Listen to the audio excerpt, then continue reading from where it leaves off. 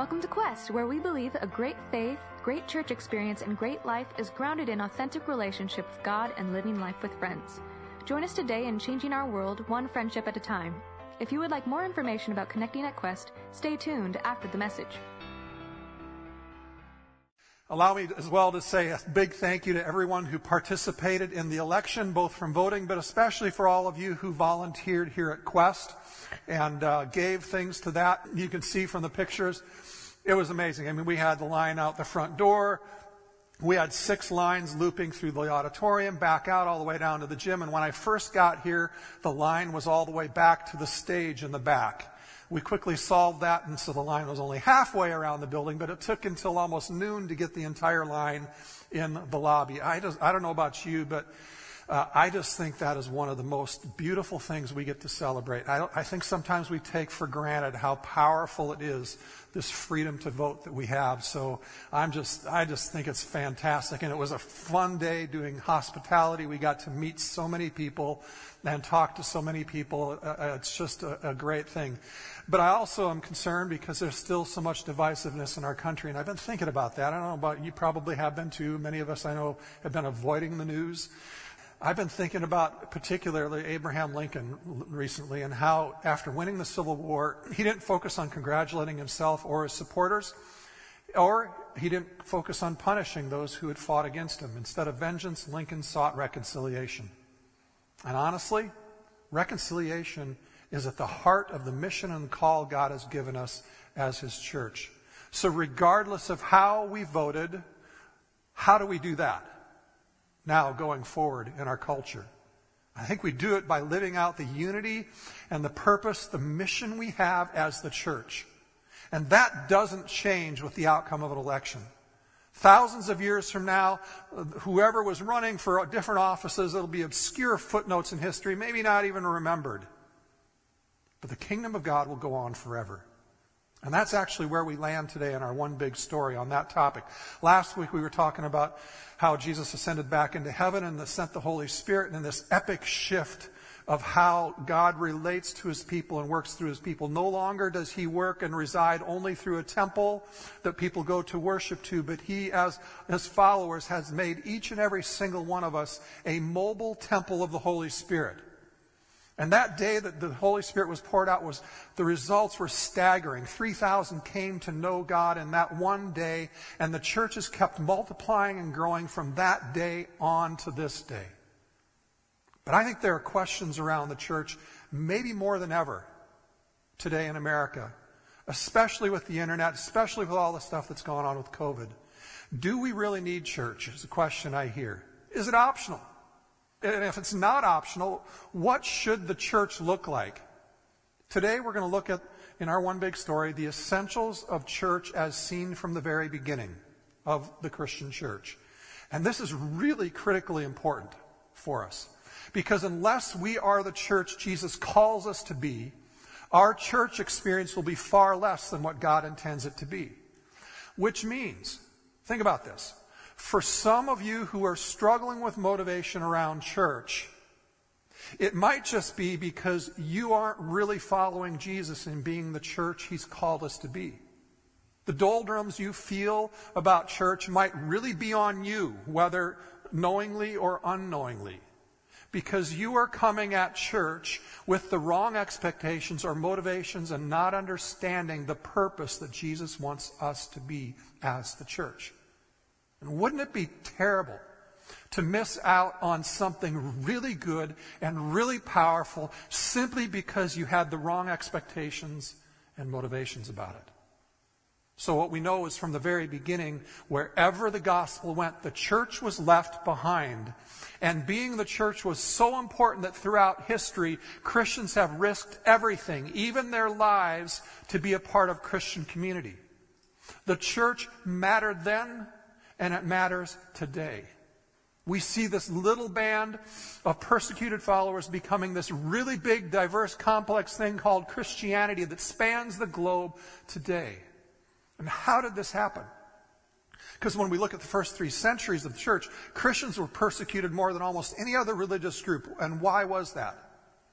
It's partially because they refused to honor the gods and worship the emperor. They were seen as too exclusive. They were seen as being too narrow or as a threat to social order. So why, if the Christians were seen as offensive and were often excluded from places of influence and business and often put to death, did anyone become a Christian? The New Testament scholar Larry Hurtado focuses his studies on this question. What made the Christian community so different? And we're going to kind of look at some of that, but the results of the study explain how the Christian church was both offensive and yet compellingly attractive at the same time. Hurtado actually kind of as a major theme points out the basis for this unusual social project called the church, that its power was its unique religious identity of the Christians. Before Christianity, there was really no distinct religious identity. Now let me explain that. Your religion was simply an aspect of your ethnic and national identity. So the Jews practiced Judaism, right? So if you were from this city or from that tribe or from that nation, with few exceptions, you worshiped the gods of that city, tribe, or people. Your religion was basically assigned to you. For the first major time in history, Christianity more intentionally presented a choice and a challenge, inviting you to choose your religion regardless of your race or class. Christianity also radically asserted your faith in Christ became your new deepest identity in the world, while at the same time not effacing or wiping out your race or your class or your gender. Your relationship to Christ, your identity in Him, the Christian teaching taught us to demote other aspects to a second place in our lives. And this shocked the Roman culture because it meant that all Christians, whether slave or free, whatever class or race they were now equal in Christ, which is exactly what the Apostle Paul explicitly says in his writings. So in addition, Christianity pushed the social structure of the culture in some really unique ways. So here's one. As you read through Acts, you're going to notice that the church is really a multiracially unified church. Ephesians actually talks about the power and importance of racial reconciliation as a fruit of the gospel among Christians. Here's another way it was unique. Christians were persecuted, imprisoned, attacked, and killed. And yet they didn't seek retaliation against those who harmed them. While they lived in a shame-honor culture which taught them that vengeance was encouraged as a code.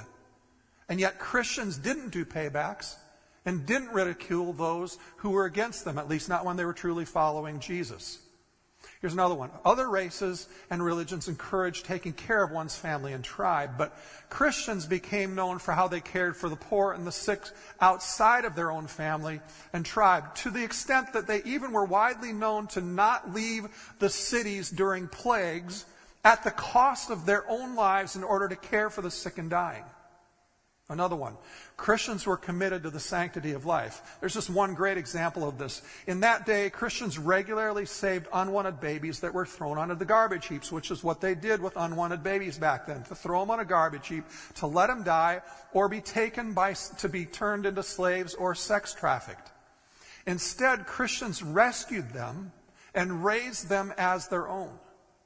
Another one, the church pushed back on the culture's view of sex.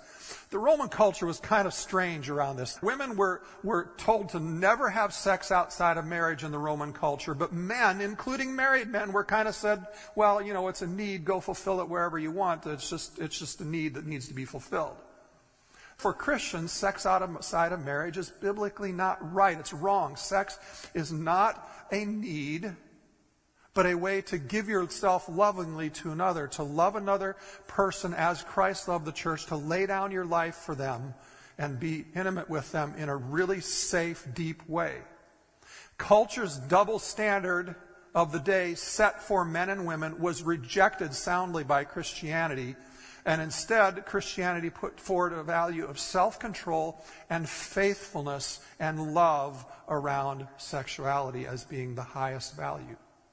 The church was different than its culture, and it led to having significant impact on it. So does the church have the same impact today? Jesus said about the church, I will build my church, and the gates of hell shall not prevail against it. That is a strong, compelling picture of church, isn't it? I think we could all say, yeah, we want to be a part of that. The word for church in the original Greek is ecclesia, meaning a group of people who are committed to one another and committed to a specific mission. In fact, it was often used during the day to refer to political and social movements. Jesus is saying, I will build my ecclesia, a movement, and the gates of hell will not conquer it. Nothing will stop it. God has created us, the church, to be that powerful.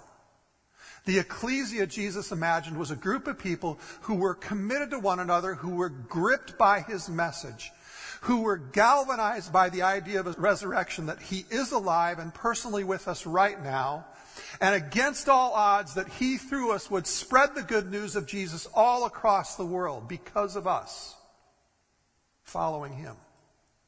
See, I believe it's more imperative than ever for us to look at the key essentials of church in our world today. So we're just going to spend our time going through 4 reasons why the church really matters today. And we're going to start today by looking at the earliest description of the church in Acts 2 that gives us clarity on what we're really aiming for in following Jesus and being the church he's called us to be. Acts 2:42, it says, and they devoted themselves to the apostles' teaching and the fellowship, to the breaking of bread and the prayers. And awe came upon every soul, and many wonders and signs were being done through the apostles.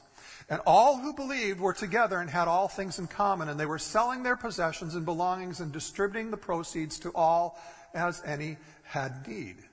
And day by day, attending the temple together and breaking bread in their homes, they received food with glad and generous hearts, praising God and having favor with all the people.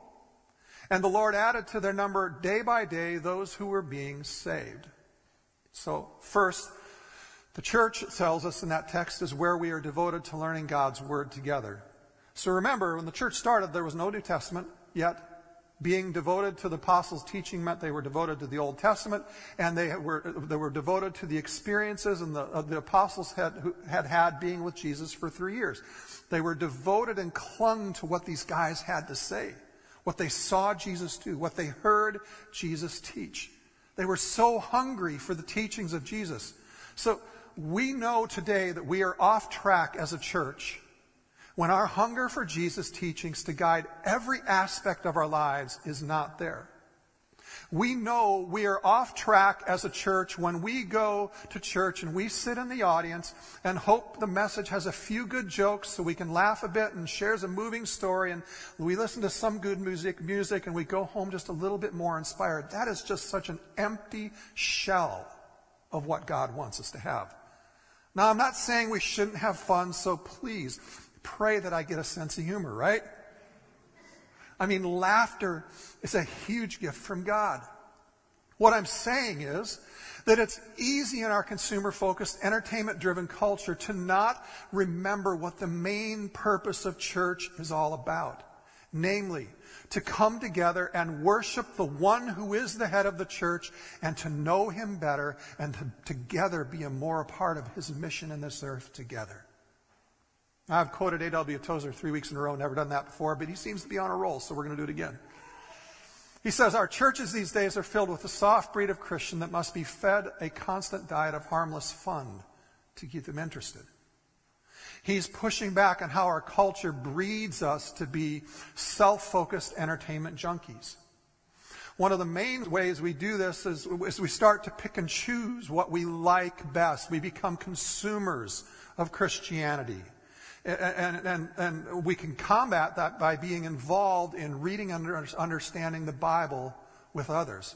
See, studying the Bible is not meant to be an individual sport. It's meant to be a group activity. It's one of the reasons we gather on weekends. It's one of the reasons we encourage you to be in a small group to learn together. Pursuing truth relationally so it actually fits in our lives with others is our goal. Which leads to the second reason the church matters. The church is where we learn how to live better lives. I know that seems obvious, but God is concerned about our everyday lives as much as he is about us making it to heaven. He's far more than fire insurance protecting us from the flames of hell. Following Jesus means it affects everything Everything about how we live now, today. How do I become a better, healthier person, a better friend, a better spouse, parent, employee? How do I deal with my finances more wisely so I'm more prosperous and generous? The church is a place where we work out these questions together from the Bible.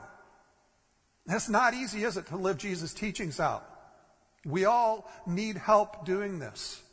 You need to be in relationship with people who are going through some of the same things you are, doing life together, where you learn how to love and live like Jesus better. I mean, one of the greatest earthly gifts God gives us is Christian friendship. In fact, I have not ever seen a healthy, vibrant, spiritually mature Christian who didn't have really close friends who they can talk and pray with about real life stuff. Every one of us needs at least 2 or 3 close friends who we can be real with, who will encourage you to pull into God. I think Paul Tournier puts it best. He says, there are 2 things you can't do alone. One is be married, and the other is be a Christian. Which leads us to the third reason for the church. The church is where we are committed to relationship to the point of becoming family. It's easy to personalize and customize an individual faith. But that's not the goal, and that's not God's goal. The mission is all about relationships where we become family. The early church practiced radical commitment to one another. One of the most important parts of being a Christian actually is being a part of an imperfect community, isn't it? I mean, I get it. It's difficult to be with imperfect people and who don't have it all together, but then we also know that when we walk in the room, we also add to that imperfection, right? Church is an imperfect, messy, sometimes confusing group of people who don't have it all figured out. Church is where we come together and worship in love, regardless of our disagreements, regardless of our politics. All are welcome. Some of us are easier to love, and some of us are harder to love, depending on the day. But that's the kind of community God calls us to be a part of. And I get it, during this weird time of COVID, we've needed to take precautions, and some must do church at home and watch online. And I've talked to many of you who are doing that. Some of you are probably listening right now online. It's good online. It's better than nothing, but it's hard, isn't it? It's challenging to do church when gathering with other believers is different than we've been able to do before. And yet, even before COVID was started, I was talking to a friend who's not a part of Quest, he was doing church by himself at home, watching podcasts and then applying what he was learning to his life. And he kind of said, that's kind of all I need. That meets my need for church. And he said it in a way that kind of really wanted a response from me, which kind of is a complicated moment for me because I love the church, which is probably a good thing since I work at a church. I've never seen a passionate, meaningful, fully developed, non-distorted, balanced faith when someone does it alone. The purpose of the church can't be accomplished alone. It's absolutely impossible. And Jesus makes the church a central part of following him, so you can't follow Jesus faithfully alone either. It's not possible. We can pray at home. We can do Bible studies at home. We can worship home, and we should be doing that. We should have those individual great spiritual habits. They are so important. But church is by definition a body of believers coming together. That's what ecclesia refers to. We gather to honor God, to encourage one another, and be a part of God's mission in this earth together. That's the reason if Hebrews 10:25 says so strongly, saying, don't neglect meeting together, as is the habit of some, but instead get together and encourage one another to become the church and people God has called you to be. Healthy growth, long-term sustainability in our faith can only happen when meeting together is a consistently high priority in our lives. We cannot give up on community. We cannot give up on the church. Church is essential. Now, like you, I've seen fantastic examples of love and support. Many of them you've demonstrated to me here about how healthy and empowering church as a family can be. When I was in college, my best friend passed away. My church community was there for me. They were there to talk to me. They were there to travel with me the 700 miles to the funeral, and I knew I was not alone. But I've also known church to not be there. Maybe some of you can relate to being hurt by church. I certainly can relate to that. I know the temptation when you're hurt to separate from church, when you're disappointed. And I'm so grateful that God didn't allow me to do that, because isolation would harm me even more, as I've seen it do to so many people. Instead, when hurt, God asked me, and He often asks you, to be the one who pulls in, to be the one to be a catalyst to reach out and reconcile and develop deeper relationships. And that's hard. It's a struggle, especially today, to do relationship. And I know so many of us have been hurt by church. That will happen, not might happen. That will happen, guaranteed. What I'm saying is, don't give up on church. Don't give up on developing friendships that are deeper and stronger than that hurt. Don't give up on each other. Jesus doesn't give up on you. He doesn't give up on the other person. Be like Jesus. Don't give up on each other. So if you've walked away, or even just you're here but you've pulled back from church because it has hurt you in some way, you felt judged or was argumentative, or something was difficult in the connecting or something, I'm sorry. I know my imperfections and others may have caused that and pushed you away. But my hope is you will see what God wanted the early church to look like and what He wants us to look like today, so that you would be a part of Jesus' solution, the church and its mission, rather than pulling away and being a part of the problem.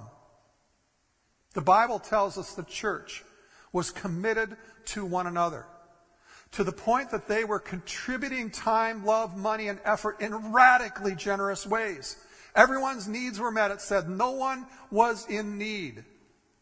The church was not only took care of its own people, but those in the community. And I'll be honest, I'm really proud of and grateful for you to be part of Crest for those things being demonstrated here. So many of you give of your time, your talent, your wisdom, and so many of you are generous with your money and your tithes and in the extra ways you give to Quest Care and End Poverty Plus and the election hospitality, and some of you give extra children's ministry and the coat drive, and or even just as simple as taking meals to somebody when they're in need and helping each other out. Quest, you are awesome. I think God's pushing us to even go deeper. It's an amazing thing when we look at the early church to look at the level of commitment they had as believers to one another. They absolutely depended on each other, the church. Let's look at this a little more. To grasp the magnitude of the devotion, let's go back to something Jesus said in Mark 3. The text reads, "And his mother and brothers came, and standing outside they sent to him and called him. And the crowd was sitting around him, and they said, 'Your mother and brothers are outside seeking you.' And he answered them, 'Who are my mother and my brothers?' And looking about at those who sat around him, he said, 'Here are my mother and my brothers, for whoever does the will of God, he is my brother and sister and mother.'" And I think it's a little bit hard for us to realize how shocking and scandalous this would have been in the moment for him to say that, because we kind of just loosely make this into a nice little metaphor. But can you imagine for just a moment being Mary and the brothers and sisters there? You'd put your life on the line, your reputation on the line to be a part of this guy's family, give birth to him. And he's saying, "My mother and my brother and my sister are sitting around in this circle." Put that in context, their context. The Old Testament made it very clear that having a large family was God's blessing. Family is really, really important in the Bible. So let's please understand, though it could easily be at first interpreted this way, Jesus in this statement is not devaluing Mary or his brothers and sisters. Rather, he is exploding the boundaries of family, redefining and greatly expanding family. He's saying to us, no, you don't just have a biological family, you have a spiritual family, and the spiritual family is the one that I am most focused on building. Jesus is saying anyone who is a follower is family. And I wonder if we don't need to more deeply discover this truth as a church today. I mean, I'm forever grateful for my biological family. They paved the way for me to stand on their shoulders by teaching me and their faithfulness to God. I'm forever grateful to my marriage and my kids who bring joy and shape my character and my faith on a daily basis. I'm not dismissing family in any way, nor is Jesus, nor does the early church do that. However, the Bible is crystal clear in telling us we need to grasp and live out a bigger perspective of what being the church really looks like as Jesus envisions it for us. The early church formed a new family for everyone who became a part of it, where they learned and where they leaned into one another and learned from one another and encouraged one another. The church, in a sense, was a practice field for living out this love Jesus introduced them to. So allow me to paraphrase what Jesus says in John 13 and John 17. He says, "If you love one another as I love you, then the world will know that you are my disciples." I find it fascinating that these final words that Jesus spoke and prayed the night he was arrested are directed at the church and not the world he's trying to reach. It's not because Jesus doesn't care about the world, but it's because Jesus recognized the hope for any community is found in the followers of Jesus in that community.